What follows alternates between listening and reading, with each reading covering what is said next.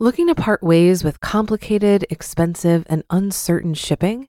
Then give your business the edge it needs with USPS Ground Advantage shipping from the United States Postal Service. Keep everything simple with clear, upfront pricing and no unexpected surcharges. Keep things affordable with some of the lowest prices out there. And keep it all reliable with on-time ground shipments. It's time to turn shipping to your advantage. Learn how at USPS.com/advantage. USPS Ground Advantage. Simple, affordable, reliable. This is Optimal Finance Daily, episode 74, The 10-Year Savings Strategy, Saving Money After You've Already Handled the Basics, Part 1, by Ramit Sethi of IWTYTBR.com. Get ready to maximize your potential with Optimal Finance Daily, the podcast that brings you the best content in personal finance 5 days a week. Your optimal life awaits. Now here's your host, Dan Warren. Hello again, everybody, and welcome back to Optimal Finance Daily, where I read to you from some of the best personal finance blogs on the planet. And today, we've got a post from Ramit Sethi, and it's a pretty long post, so we've broken it up into 2 parts. And if you're enjoying this podcast and want to do something to help, besides subscribing to this podcast, make sure you check out and subscribe to Optimal Living Daily as well. Over at Optimal Living Daily, Justin reads blog posts to you from many of these same authors that you hear from on our show, but he covers personal development and health as well. Again, that podcast is called Optimal Living Daily, and you can find it in your favorite podcast app. And with that, let's jump right in and start optimizing your life. The 10-Year Savings Strategy, Saving Money After You've Already Handled the Basics, Part 1, by Ramit Sethi of IWTYTBR.com. What do you do when you're already saving, investing, and automating your money? What's the next step? I get this question a lot. I've already set up my automatic infrastructure and I'm investing money every month. My 401k is maxed out and I have sub-savings accounts set up. What else should I be doing? So you've already handled the basics of personal finance, automation, negotiation, using my Scrooge strategy, advanced tactics, and you're earning more. Maybe you have $10K in your account and you're wondering what you should be doing next. There's always more to do. But be clear, lots of people expect that after you handle the basics, you beat the next Mario level and get access to secret personal finance investments. While many people want secret alternative investments, despite all evidence pointing out that they don't beat the market for individual investors, the truth is much more prosaic. It's not sexy, but it will make you rich. Today, if you're already handling your finances and are looking for the next step to get ahead, I'll show you how to use the 10-year saving strategy to leave your friends in the dust. Step 1. Admit you're like everyone else. If you're already handling your money, you make more than you spend each month, and you've even implemented a conscious spending plan and investment as described in my personal finance book, this is for you. The 10-year strategy involves asking people 10 years older than you what they wish they'd saved for and starting to save for that. Sounds obvious, but it requires admitting that despite your superior financial abilities, you're still going to have the same expenses as everyone else. Young people love to pretend we're going to be millionaires, work from the beach, and somehow magically make money and have low expenses all our life. Here is what will happen to you as you get older. 1. Yes, you will have a nice and very expensive wedding, even if you're a hypocrite and think you'll have a small, beautiful wedding. 2. Yes, you will have kids and want to buy them nice stuff. 3. Yes, you will need things like family health insurance and life insurance and homeowners insurance and family vacations and other things that you can't predict right now because you're not in that life situation. 4. Yes, these expenses will come up. People like to believe they're the exception, but you're not. You will have kids, your kids will be whiny and require lots of diapers, they will poop all over the place and require 10 times more paper towels and clothes and cribs. Please believe this. How the 10-year saving strategy works. If you're in your 20s and you ask someone in their 30s what they wish they'd saved for, they'll say things you'd have never thought about, like diapers, homeowners insurance, health insurance, life insurance, family vacations.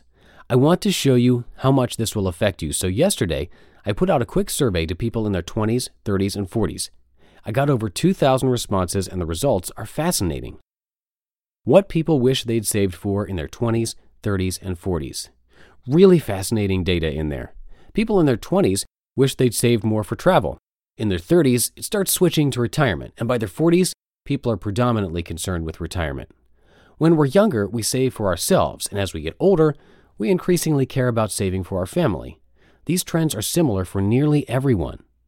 As I wrote in my book, ask your parents what they worry about most. I'll bet you their answer is simply money. So you're making more than you spend, possibly maxing out your investment accounts, and this sounds reasonable. So why don't people do this? Let's take a quick detour down whiner's lane to see why most people don't take the simple step of implementing the 10-year saving strategy. Why they don't do it, number one.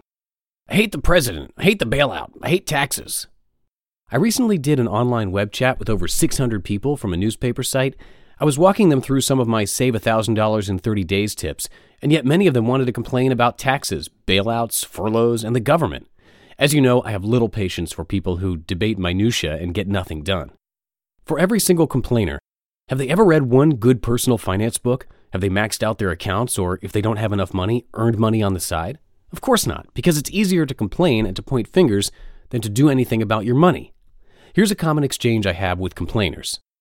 Complainer. Hard to save when the governor is taking 50% in taxes and wasting it. Seemingly calm yet about to explode Ramit. Yeah, that really sucks. So what do you suggest?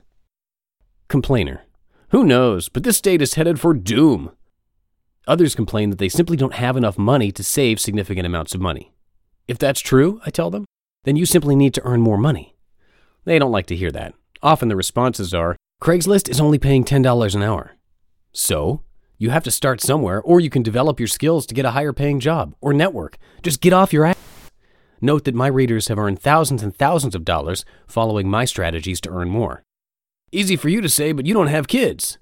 True, I wish it were easier, but it's called work for a reason. I'm too exhausted after work and kids to get a part-time job. Well, that's your choice, but if you make no changes to your work situation, why do you expect your finances to change?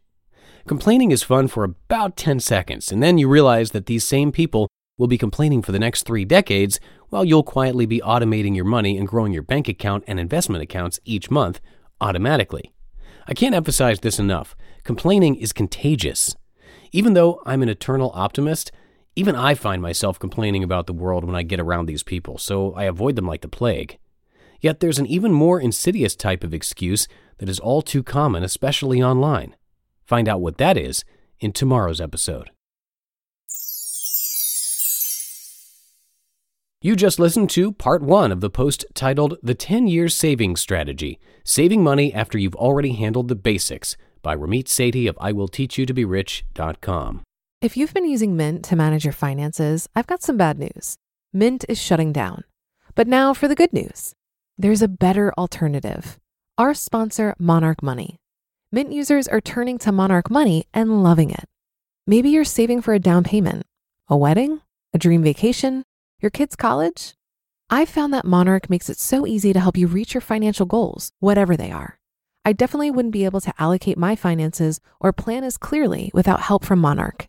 In fact, Monarch is the top-rated all-in-one personal finance app. It gives you a comprehensive view of all of your accounts, investments, transactions, and more. Create custom budgets, set goals, and collaborate with your partner. And now get an extended 30-day free trial when you go to monarchmoney.com/OFD. After trying out Monarch for myself, I understand why it's the top-rated personal finance app. And right now, get an extended 30-day free trial when you go to monarchmoney.com/OFD. That's monarchmoney.com/OFD for your extended 30-day free trial. Looking to part ways with complicated, expensive, and uncertain shipping? Then give your business the edge it needs with USPS Ground Advantage shipping from the United States Postal Service. Keep everything simple with clear, upfront pricing and no unexpected surcharges. Keep things affordable with some of the lowest prices out there. And keep it all reliable with on-time ground shipments. It's time to turn shipping to your advantage. Learn how at USPS.com/advantage. USPS Ground Advantage. Simple, affordable, reliable. If you've got any comments about Ramit's post today, come share them with us at oldpodcast.com. That's oldpodcast.com. And once again today, my ask is to check out our brother podcast, Optimal Living Daily. But I'll leave it at that because Justin's going to come on in a second to tell you more about it. So that's it for today. Come back tomorrow, Friday, to hear part 2 of this post. I'll see you there where your optimal life awaits. Hello, Life Optimizer. This is Justin Malik, creator and producer of this podcast, but also Optimal Living Daily, the show where I read to you from even more blogs covering finance, productivity, minimalism, personal development, and more from amazing bloggers like Derek Sivers, Zen Habits, The Minimalists, and all the ones you hear on this show too. So if you enjoyed today's episode and like taking amazing blogs on the go, come on over to Optimal Living Daily and subscribe to that one too. And together, we'll start optimizing your life. You've been listening to Optimal Finance Daily. Be sure to hit the subscribe button to stay up to date on each new episode and head to oldpodcast.com. That's oldpodcast.com for a free gift as well as more actionable tips and resources to help you maximize your potential. Thanks for joining us, and remember, your optimal life awaits.